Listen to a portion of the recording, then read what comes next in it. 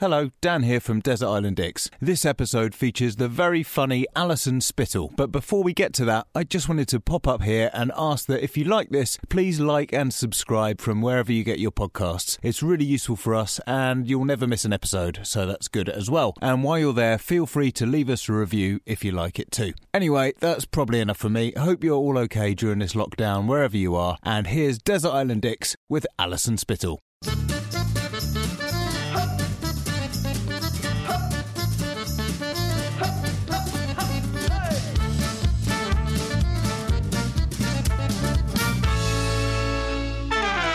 Hi, I'm Dan Benedictus and welcome to Desert Island Dicks, the show that sees you marooned on a desert island after a plane crash with the worst people and worst things imaginable. Who they are and why they're a dick is up to our guest, and here to share their Desert Island Dicks with us today is comedian Alison Spittle. Hello. Hello. How are you doing? Good. I suppose we're all having our own version of Desert Island Dicks now at the moment with the corona. Yeah, hopefully you can find it a bit cathartic and get stuff off your chest a little bit while you're stuck in lockdown over in Ireland. Oh no, I'm living in London. Oh, you're in London? If I was in Ireland, I'd be a lot happier. Yeah.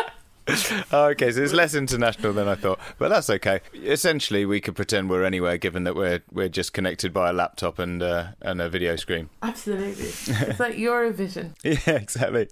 So, how did you find the process of whittling down your choices today? Yeah, I found it harder to pick the people than the food and the songs and the music. I suppose I have a historical person, and then the rest is kind of like types of people. Okay, great. Yeah. Well, I'm looking forward to hearing them. So let's dive in. And who's your first choice? So the person I would pick would be the type of people that live with me. I think like 90% of the people that I've lived with in the past have ended on a bad note or I've disliked. So that would be the type of person I wouldn't like to meet on a desert island. Okay, and do they share a particular trait or something that grates? Impatience. I don't know. Maybe that's the bad thing about living with me. Yeah, I think they do. A big thing would be when living with a person, especially in an island, I feel that you have to give and take, and a lot of the people that I've lived with haven't given or taken. Like, I lived with one flatmate, and the house was it was a very cheap house, and it came with a lot of really bad art, but I kind of liked it because it was very cheap, and it was obviously very amateur art made by people that had lived there previously. And just weird. But she replaced it all with like live, laugh, love picture frames, which I think is more disgusting. And I mean, there was one picture that she replaced, and it was like of a woman holding up her skirt above her knee and looking at you, covered in spirals. And still I found that less offensive than the live, laugh, love. Yeah, that's very much of the sort of gin o'clock kind of school of art, isn't it? Oh, definitely. People that think Prosecco is a personality, that would be a very, very big thing that I dislike. And I do like Prosecco, but I don't like shouting it out from the rooftops. I just find it very untrustworthy. Yeah, and I suppose if you were stuck with a person like this on a desert island, you'd sort of go off gathering food and firewood and come back and find they'd just spruced up the place a little bit and made their own versions of those signs. Yes. Made it with seashells and maybe just write laugh ... into the sand, which I think would drive me insane. Absolutely insane. The sort of live, laugh, love thing it's almost a kind of noughties or what we're calling this decade, the 20s version of kind of you don't have to be mad to work here sort of thing, isn't it? Is that same school of thought? It is, but I wonder who started it. I'd love to be in the meeting room with the originator of that. Like Is it from like Eat, Pray, Love, or what would you say is the origins of the Live, Laugh, Love thing? It's weird, isn't it? Because it's one of those things that probably someone came up with it, and it's impossible to sort of copyright. It probably ran across the globe before anyone could copyright it or anything like that. So there's probably just an incredibly bitter man out there somewhere. Every time he sees it, it's like, that was my idea, damn it, I should be a billionaire by now. And every time he walks, like, his wife might spot one in a shop and she has to sort of direct his attention elsewhere so he doesn't ruin the day with his anger. Yeah, because he's not going by that mantra, is he? He's not living life and laughing. And but this encompasses a wide range of people you've lived with. You've got stuck with a lot of people like this. Yeah, I suppose, who else is there? There's the type of... Oh, here's the surprising one. Ukulele teachers. Fuck them in the bin. Hate them. Generally. It's just any ukulele teacher I've met, evil. Actually pure evil. I've met two, but they're evil. The ukulele is one of those things, isn't it, that like it has a very sort of cheerful sound, but it's also incredibly great. The sort of people that play it are often very irritating. It's the fedora of the instruments. It's a red flag. It's an absolute red flag. I mean, someone with a ukulele is someone who whose favourite film is Scarface and has no idea about consent. Like, that's how I feel. It also feels like someone who generally ukulele players, when I hear the ukulele, it's uninvited somewhere in a campsite or festival. No one ever says, "Oh, you've got a ukulele, great, play me a song." Yes. No one ever, they never wait for that. No. And I don't think that was the kind of consent you were talking about, but still. I feel like no one has ever, like, not even someone's relative has gone, John, get the ukulele out. Show your Aunt Mavis how you can play the ukulele. It's a deep, dark secret that should be kept. I really like that song. Is there any way you could play a more twee kind of version of it on your tiny guitar, please? Yes. And you've known two ukulele players? Actually, yes, I have. I feel bad because I don't mind people that live in villages and decide to make a ukulele orchestra. They're perfectly fine. I want to stipulate that I actually wouldn't mind living with a ukulele orchestra on this desert island. Just individual men to play ukulele and think that makes them automatically seem safe. Like, it's sort of it feels like a sort of calculated move, doesn't it? It's like, you can trust me, I've got a ukulele. Absolutely I think they should be arrested. Incidentally, trust me, I've got a ukulele sounds like another version of Live, Laugh, Love, doesn't it? It's like one of the Yes. You don't have to be crazy to play ukulele, but it helps. It really helps. And do you think they refer to it as a uke as well? Definitely. I mean, I would refer to it as a uke because it rhymes with puke. It's just like, yeah, definitely. And so I think as well, if you're someone who does enjoy the sound of a ukulele, I can imagine you coming back from the other side of the island, coming back, maybe the other members of your plane crash, the survivors, they're sitting around by the fire, a nice little ukulele jam going on. I mean, it's horrendous, isn't it? That's when you walk into the sea. That is when I walk into... That's when I kill them all with a stick and then turn the stick on myself. Like, that is... This island is going to become uninhabited very soon. That's how I feel. Well, we better press on and find out who would be your second choice on the island then. I'm going to change it up. I'm going to make it into an individual. Oliver Cromwell. I would not like to live... Oliver Cromwell? Yes, absolutely. Can you imagine being stuck on a desert island with Oliver Cromwell? Well, absolute prick. My historical knowledge is such that I can't really imagine being stuck on an island with him. But I mean, I know I'm vaguely aware of some of the things he's done. But give us a little bit more background on him. So he's the Lord Protector of the Commonwealth of England, Scotland, and Ireland, according to Wikipedia that I've just read out now. But he's an absolute prick. He's a bellend. He was. He killed the king. I'm not a royalist. It's not as if I'm saying this because he got rid of the royal family. It's because he told Britain he was going to free them from the tyranny of the royal family, and then replaced it with being an absolute dry arse. He banned birthdays, dancing, anything half fun. He banned it, and I feel that I wouldn't be able to live with him, especially on the island, because most of the ex-flatmates I'm talking about are Irish, and he had a big problem with them. So the tension would be very high. Yes, I was going to say, like, he did like a bit of an Irish massacre from what I've read. Yes, a bit of... Partial to a bit of a massacre in Ireland. A touch of it, yes. So that would be a big issue. And also, I'm nearly sure, wasn't there like a big BBC... There was like a top 10 Britons. I'm going to have a look. I'm going to just type in his name and check. But I'm pretty sure he was in the top 10. And I was like, really, Britain? Really? Oh, here we go. He was in the 100 Greatest Britons. And top 10 on the list. Sir Winston Churchill, number 1. No surprise there.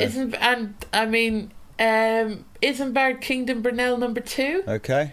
Les Dennis, number 3. Really? No. So I completely fell for that hook, line and sinker. I was like, oh, God. Because,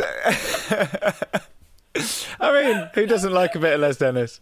Exactly, you can't really argue with it. Like, if you did see him in the top 10, you can't say no. I was listening to you read it out and I was thinking, God, like, it's just, people probably don't even know much about any of the people. It's just that, it's like... brand recognition. Yeah, it's just people think, who's the greatest Briton? This person, because I've heard of them. And that, you know, it's like there's that one poem by Rudyard Kipling that's always the nation's favourite poem, just because that's the one they know, you know. So I was thinking, God, it's also bloody predictable. And then you said Les Dennis, and I was like, oh my God, that's brilliant. But I'm just an idiot.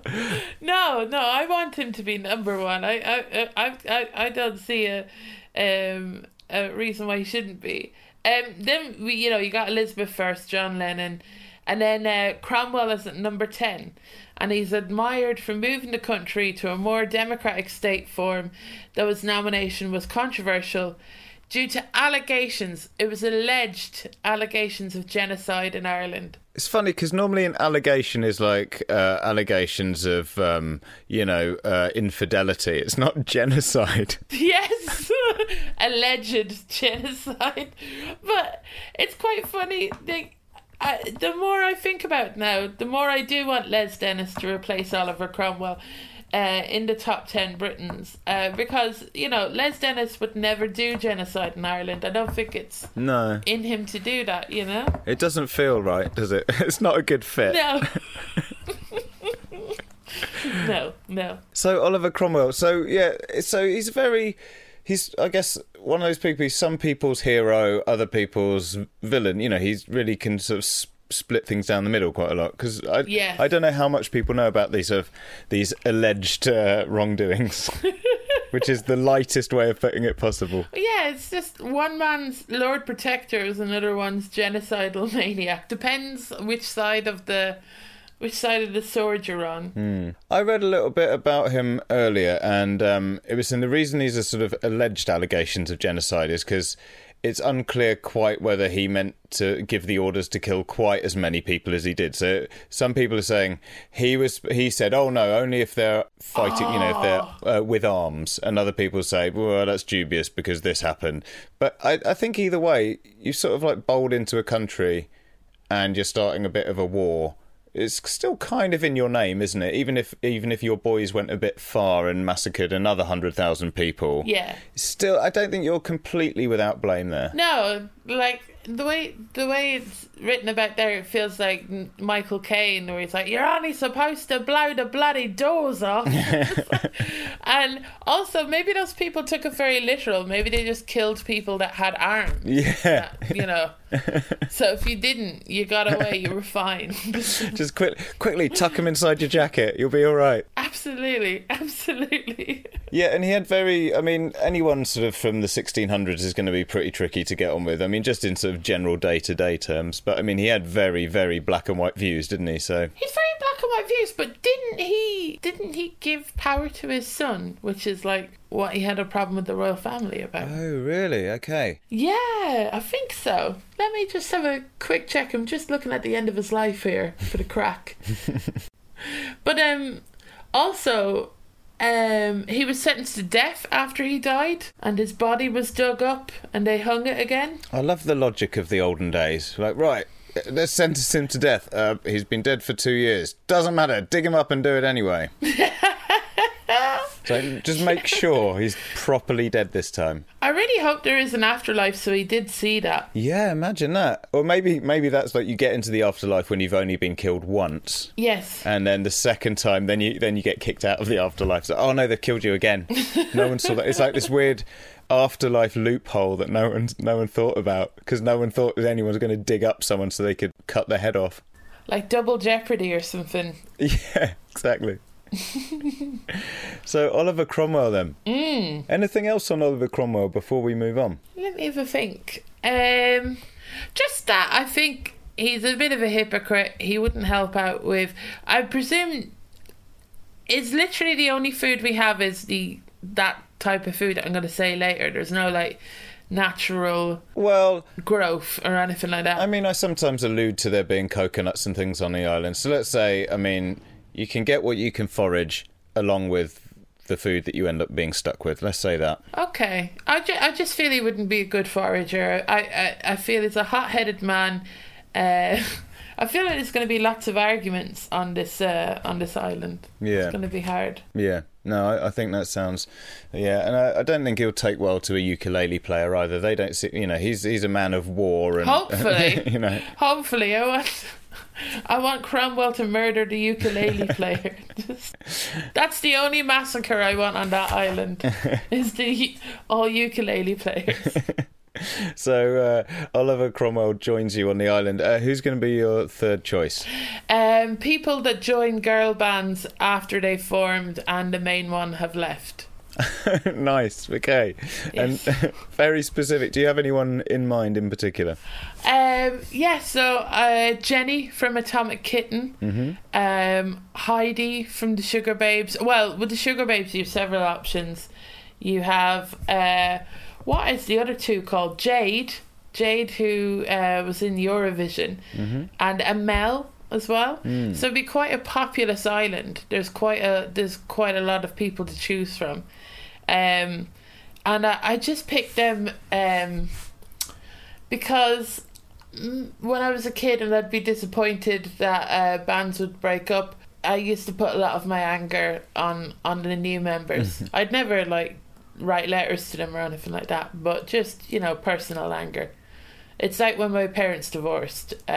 You'd put anger on the new boyfriend or girlfriend that came in, even though they came in after the anger had become too much and they're just normal people trying to move on with their lives. But no, I'd look at them as the problem. That makes sense. It's a weird one, isn't it? Because with a boy or girl band, it's very odd if a new member comes in. Whereas in rock bands, it happens. It's quite matter of course, isn't it? Because they have such long careers. It's sort of, like Iron Maiden can have a lineup with hundreds of members. That's true.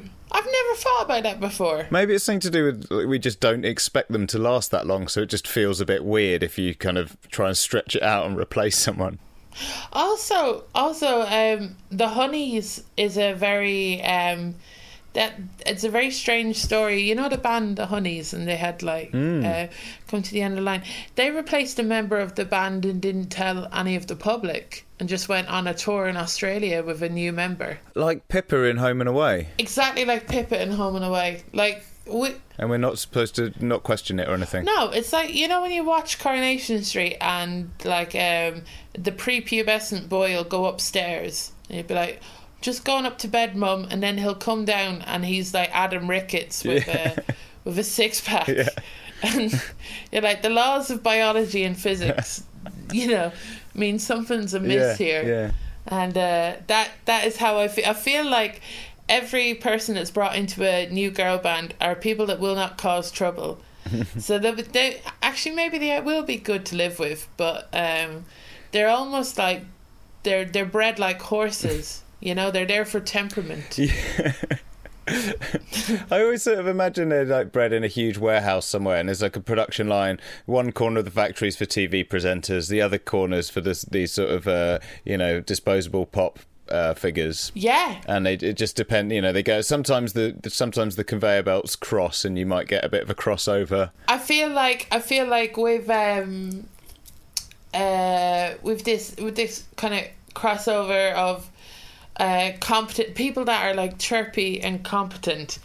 There is a factory element to it. I was going to just address the slight elephant in the room, which is that I'm not the original host of this podcast. So what? Yeah, my friend James started this podcast, and I've recently taken over. So I feel that if I don't address it, there's going to be loyal listeners sitting there being like, "Oh, pot calling the kettle black with Dan here." So how did that happen? What? Have you explained this before? Yeah, so before I took over, we did a handover episode where I got him to choose his Desert Island Dicks. Mm-hmm. So we didn't just try and do a Pippa from Home and Away and just, you know, let it sink in and never mention it. Right. But I felt it'd be weird not to mention it now that you've chosen that. Thank God you did, because like if you mentioned it after, and I'd be like, oh, I sounded really passive aggressive. Has anyone ever said podcast hosts? Because that would be like aggressive. Not that I know of. No, not so far, shall we say. And has anyone said bigots? Because I nearly picked bigots, but I thought it would be very vanilla. Like, we've had things like that before. I mean, Piers Morgan's popped up on a few occasions, so you know you could sort of say he's the poster boy for that sort of genre. So you know, fair. I was trying to change it up a bit. I didn't quite like. I was like, I'll pick Cromwell just because he's a prick, and then I'll go like more. No, it's great. More groupthink. It's great. No. I like your thinking a great deal. It was mainly mentioning just in case other people were listening, thinking, God, he's got a nerve talking about replacements. And so, is there anyone in you've mentioned a few, but is there one that really stands out as like the worst replacement ever? Because sometimes, I mean, is there ever an occasion where they actually add something to the group, or? Yeah, I mean, with time, when I talk about this, I'm talking about like my feelings within the first 6 months, and the problem with the Sugar Babes is I'm very attached to the original lineup of the Sugar Babes, and then when Heidi came along and they brought out 3 really very good albums, you can't stay mad at her. And then when Amel came and they did that song About You Now, I was like, aha. Poor Jade didn't get the chance. I mean, it was really watered down Ribena at that stage, and it wasn't her fault. So is there anyone I particularly hate? Nah, I don't think so. I feel it's like a lose-lose thing for them, isn't it? Because you kind of think, right, this is my chance to be a pop star. I've wanted it all my life. Yeah. But I am joining something that, if I join this band, then I'm never going to be one of the original ones, but I'm also never going to get a chance to join my own band because I'll have become one of the Sugar Babes. They're normally plucked from, like, relatively obscure other bands. Like, that's the way it works. It's like, say with Jade, I think Jade did Eurovision before she joined the Sugar Babes, and I think Jenny, I'll give her a quick look up here, but she was in several bands before Atomic Kitten. And a lot of the way pop music works as well, like Pure and Simple by Hearsay, that was a song for another obscure band. If you're an obscure band and you have a half decent song, you can guarantee in about 2 years' time it'll be taken and given to like a Premier League pop star. Yeah, because you think, oh, this is a real hit, but you're never going to use it. No one's heard it, and yeah. That's it. And I mean, like, poor Jenny Frost, like, just imagine Kerry Katona is a very big personality. That is That is like being the quiet new stepmom when you have a very loud mum before and you're a kid, you're feral, you don't know what to do. You'll just lash out at Jenny Frost. So Jenny Frost would be the big one for me. Fair enough. She was in a band called Precious before Atomic Kitten. Okay, yeah, Precious. I think also with the combination of people you've got, you know, she's going to be singing with Ukulele Guy or Your Old Neighbour or, you know, someone with the sort of live, laugh, love kind of vibe. Oliver Cromwell doesn't know what's going on. He doesn't understand pop stars. You see, I wonder what will happen with Oliver Cromwell. I mean, is he a ghost or is he a reanimated corpse? I mean, he's been sentenced to death twice. Is this a time machine? What way are we going about this? These are things I maybe should have thought through before. I'm so sorry. This is your podcast. You tell me your opinion and we'll stick to that because this is... I say we're just going to go with him. I mean, let's just say he's like the reanimated version of Oliver Cromwell because we can't rewrite history. I mean, he has been killed twice after all. So let's just assume that he's there, he's sort of reanimated and he's kind of back to life once more. Ready to die again. Third time lucky. I wonder who will have more traumatic stories than Jenny Frost or Oliver Cromwell. Wow. They can, like, swap it. Yeah, I mean, yeah, you think you've got it tough, Oliver Cromwell. Well, after being dug up and killed again. Like, you want to hear how bitchy the pop industry in the 90s was. Absolutely. If you want to hear about purges, you can on to Jenny Frost. It was just as bloody. But, yeah. Now, mercifully, amongst the wreckage of the plane, there was some food and drink left over. Amazing. Unfortunately for you, it's your least favourite food and drink in the world. What are they and why are they so bad? I'm going to start off with the drink. Okay. And that's Negronis. Negronis. I hate Negronis. Yeah, very fashionable these days, aren't they? Adults seem to drink it, but it tastes... I was nearly going to say jizz. But I thought that would be... You're very, very welcome to say that. No, I'll stick with Negronis. I mean, technically the other isn't really a drink. It's, no, that's true. just a bucket. And everyone's like, where did it come from? And Oliver Cromwell is just looking very shifty in the corner. Oh, man. So yeah, Negronis. I don't like Negronis. They taste bad. I get very bad hangovers. So if I do have alcohol, it needs to be in a slush puppy form. I feel. Okay. Or like I go for really, really posh wine or really cheap cocktails. Those are my things that I like. A Negroni, well, it is a posh cocktail. It feels like one of those things where if you don't like it, it makes you feel like you're not grown up enough. Do you know what I mean? Like, because they look really nice, everyone's enjoying them, and I'm sitting there going, it's really bitter, but not in a sort of, you know, like I don't mind saying being sort of, I don't know, because sour drinks are all right, but bitter, it just sort of stays with you, doesn't it? Yeah, it feels like I've licked someone with a sports injury. Like it just has that type of, horrible hot feeling on my tongue. It's not that nice. It's not nice at all. And if I'm going to drink alcohol, I want to like drinking the alcohol. I'm not one of these people that looks at alcohol as a medicine. And that's not me giving out about people that have alcohol addiction. It's just if it's not enjoyable, I don't see the difference between Negroni and Tennent's, like Special Brew or something like that. They're both unenjoyable to drink. Just one is more socially acceptable than the other because of expense. See, it feels like there's this real sort of rise in these bitter drinks over the last few years. Like Aperol has become a thing, and that's one of those same sort of, like, that's bitter, isn't it? Yeah. And I'm convinced no one really likes them because often if I see a table of people in a bar drinking Aperol Spritz, guaranteed when they leave they're always half full. They're always left over. You can always see it. And I think you like the idea of this, but really, we all know there's more fun drinks out there. It just looks good. It does look good. I do like the rise of the gin and tonic goblet thing. That's pretty cool. I like the idea of putting a cucumber and botanicals and all that stuff in your drink if it's enjoyable. But with a Negroni, like, I'm not even sure what's in a Negroni, but it just tastes absolutely bitter. And that's the horrible thing about being an adult, is bitterness, generally.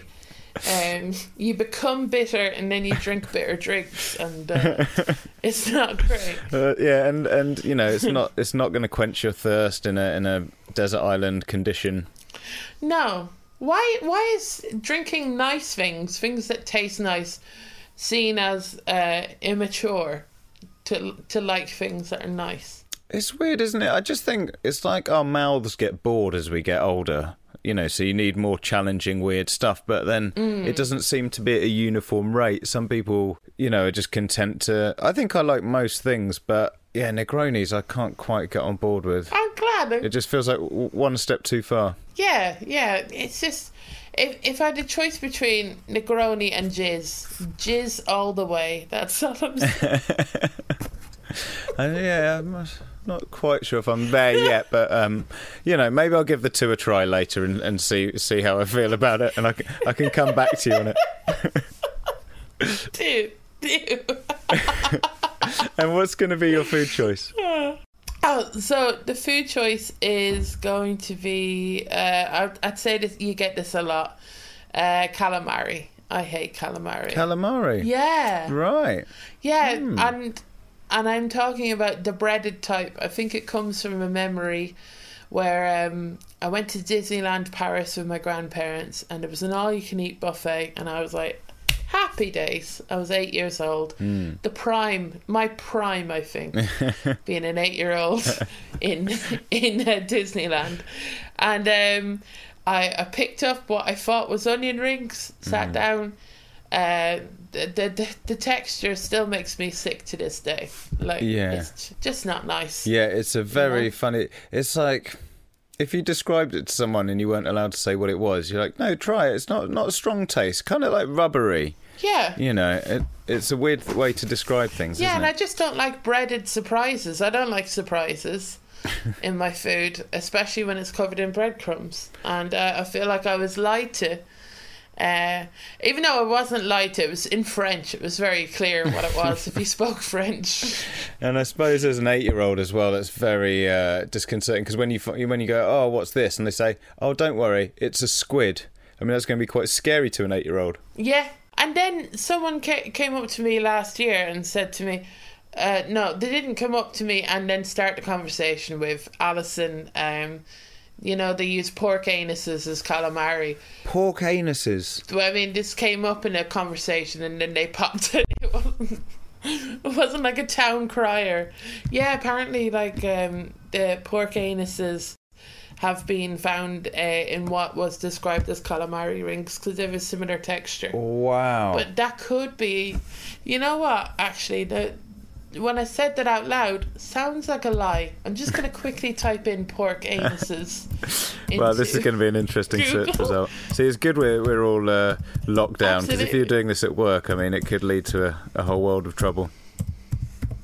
Oh, the police would be kicking in my door. I'd be put on a list, wouldn't I? I'd be. So apparently it's calamari's modest cousin, the imitation calamari, that has the I'd never want to be known as calamari's modest cousin.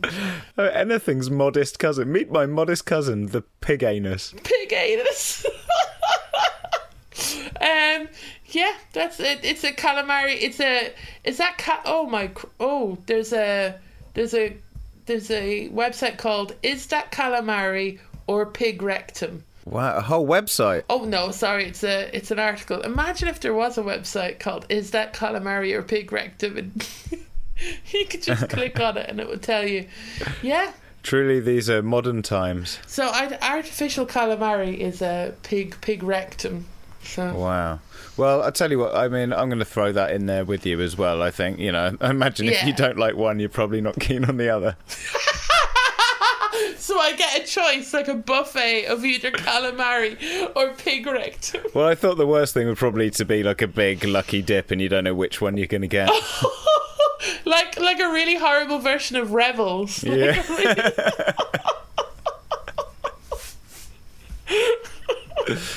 Wow. That's amazing. Well, I like that sometimes this podcast turns educational. Me too. I mean, to be honest with you, not that knowledgeable about Oliver Cromwell, although I should have looked him up a bit more, but pig anuses, I know it all. I hope we're not just turning a load of people off that lovely holiday favourite calamari, but I think we might well be.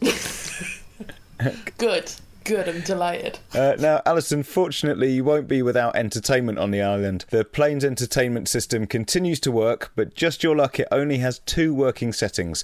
One is your least favourite film of all time, and the other is your least favourite song. What are they and why?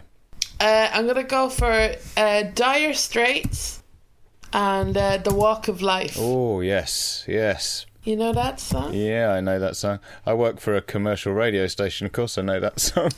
Oh, Christ. It's played at every wedding in Ireland. And I feel that no other song has probably seen more tragedy than The Walk of Life. I feel like it's been Manny the soundtrack to, like, the father of a bride getting a heart attack at a wedding. Yeah. Something like that. They're like, no, you must wake up. And then you hear Walk of Life. And it's just a very pedestrian, terrible song.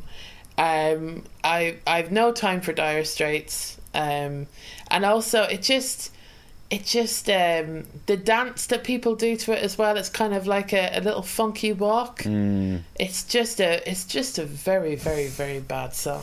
Yeah, it's I suppose it's one of those that people stick on as a DJ at a wedding as a sort of unifying song because they know that, get the oldies up and get the dads up on the floor, that kind of thing, isn't it? And those songs, I think, secretly don't please anyone, apart from You Can Call Me Al by Paul Simon, which is an amazing banger that gets everyone up. And the arm movements that people do to that song, incredible. Or Africa by Toto. Yeah. Just why do you need Walk of Life when you have those 2 songs? It's very much the modest cousin, isn't it? Yes! It is the modest cousin of Paul Simon or Toto.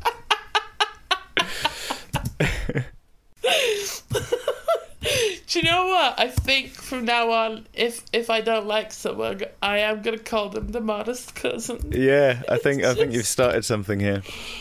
Definitely.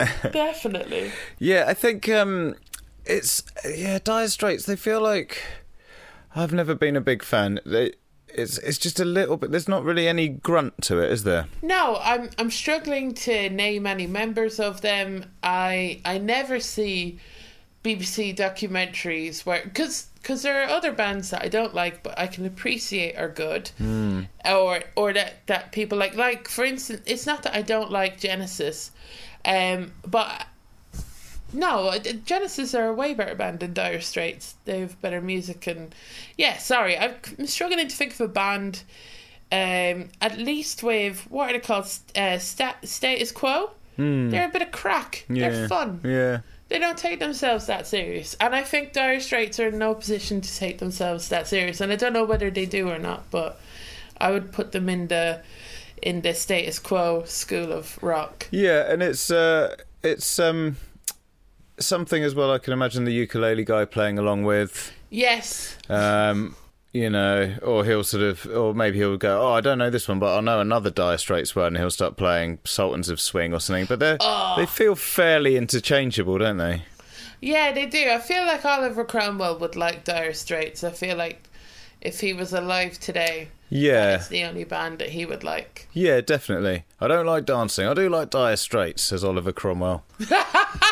Yeah, absolutely. They're absolutely. They feel like very much a stalwart of those kind of those double CDs that come out around Father's Day. Oh. That just have a real idea of what a dad is and what they like. Generic dad. Yeah. Maybe it's absent father music. That's what Dire Straits is. Every second Sunday, try to get the kids to put on Dire Straits. And you can just sing along like Maureen is a whore or whatever the name of your ex-wife is. Yeah, very much custody on a Sunday music. That's what I would call it. Custody on a Sunday, the new album from Dire Straits. Yeah. Yeah, you know what? I don't know what it is. Since we've been talking about Dire Straits, I've just got like this weird memory of the smell of cigars. Do you know what I mean? Like a sort of grey leather jacket that smells of cigars. Is this a repressed memory for you? I don't know what it is. It just feels like the same ballpark, doesn't it? You know, it's like those grey or brown leather jacket. A little headband? Yeah, something like that. Maybe the sleeves rolled up a little bit. You know, the occasional little Hamlet cigar, something like that. It's a frightening package. Oh, a Hamlet cigar as well. Yeah. Bought for a celebration, and then they thought, feck it, just smoke it now. It's been 2 years. Exactly. It's a good choice. Okay, and what's your film choice? Kids. The 1995 American coming-of-age drama Kids. Yes. Hate it. Despise it. My boyfriend, we're going out 7 years now, and he's into his films, and I'd never seen Kids because I was too young to see Kids when it was a big thing, but I did see the Adam and Joe teddy bear remake of it, so I had an idea that it was about teenagers that were sexually active, and I watched it, and I wanted to kill not everybody, just the young boy. I wanted to kill everyone that had been involved in making it, apart from Rosario Dawson and Chloe Savini. It just made me so sad. Have you seen it? Yeah, it's really... I remember being at school, and probably about 14, 15, and some friends of mine had seen it, and they just kept going on about it, and maybe some other mates had seen it, and it was like seemed to be this quite cool film, and everyone used to quote it, but I'd never seen it. But then later on in life, it came up, and I went, oh yeah, this is going to be good, because I remember everyone going on about it, and I was like, this is harrowing. And I think it's so harrowing. I think there's that thing sometimes when you watch films when you're kind of a teenager, you don't quite get the full brunt of it. Maybe your empathy isn't quite as developed or something, or you're just trying to be cool, so you don't sort of really think about it too much, or you're just stoned all the time. And so yeah, I got a real shock. I just thought it was going to be a light-hearted kind of kids up to no good in America, but no, it's pretty brutal. Oh, it's so brutal. I stopped watching it. There's a part where they're in a swimming pool, and I think it's like Rosario Dawson's character.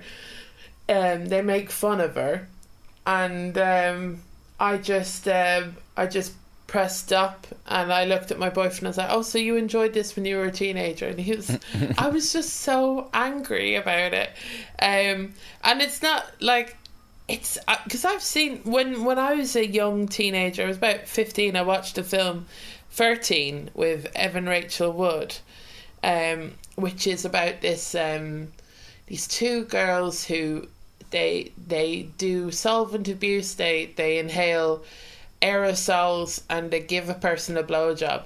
And I was watching this with my friend Donna, and we both looked at each other and we were like, we're 15 and we haven't done either of this yet. Like, what are we doing with our lives? It felt like the Forbes 30 under 30. We just felt like we'd achieved nothing of that sort.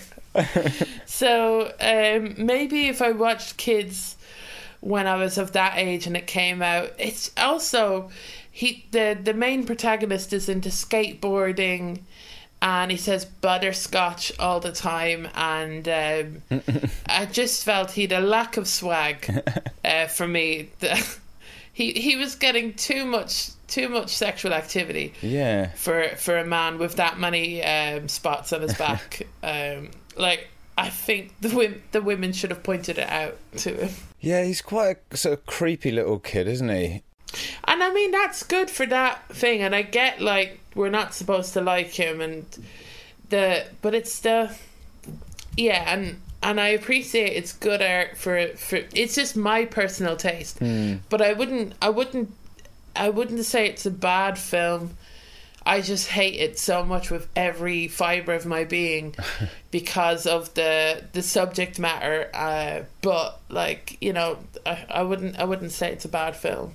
But it just does something to me. Yeah, I agree. I think it's one of those films that you watch it late at night and then you're ready to go to bed, but you have to watch something else before you go to bed to sort of cleanse the palate a bit.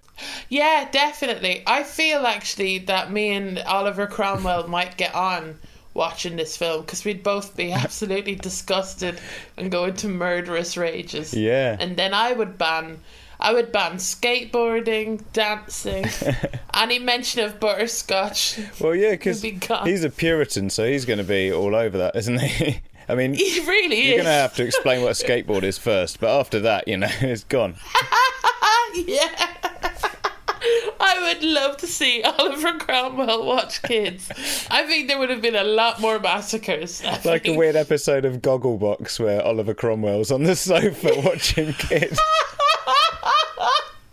Yeah, what is a takeaway? What is it? Who are these men?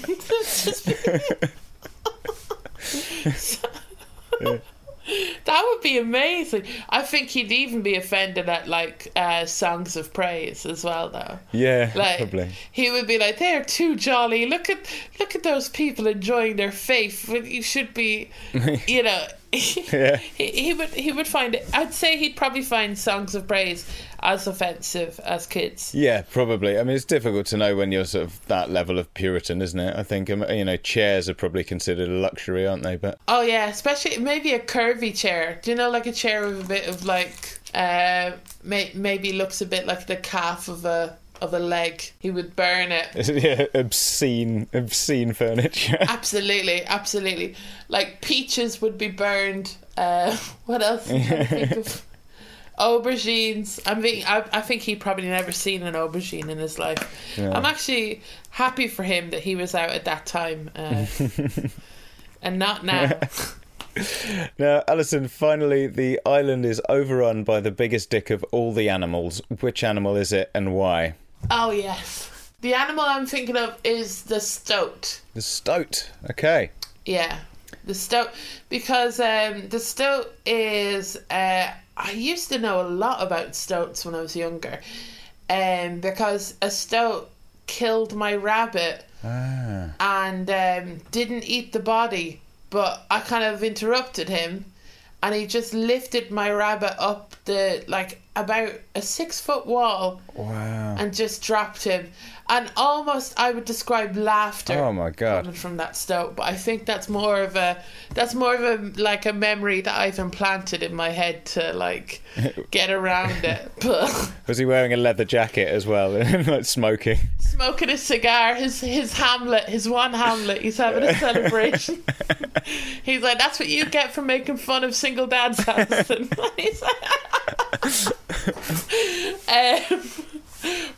Yeah, stoats are one of the only animals that kill for pleasure. They eat the equivalent of their own body weight in flesh. Wow. Every day if they could. They are absolute killing machines. And should be seen with great fear. If a stoat was big enough, it would murder you and your family. And it wouldn't care. And I believe you as well from that description.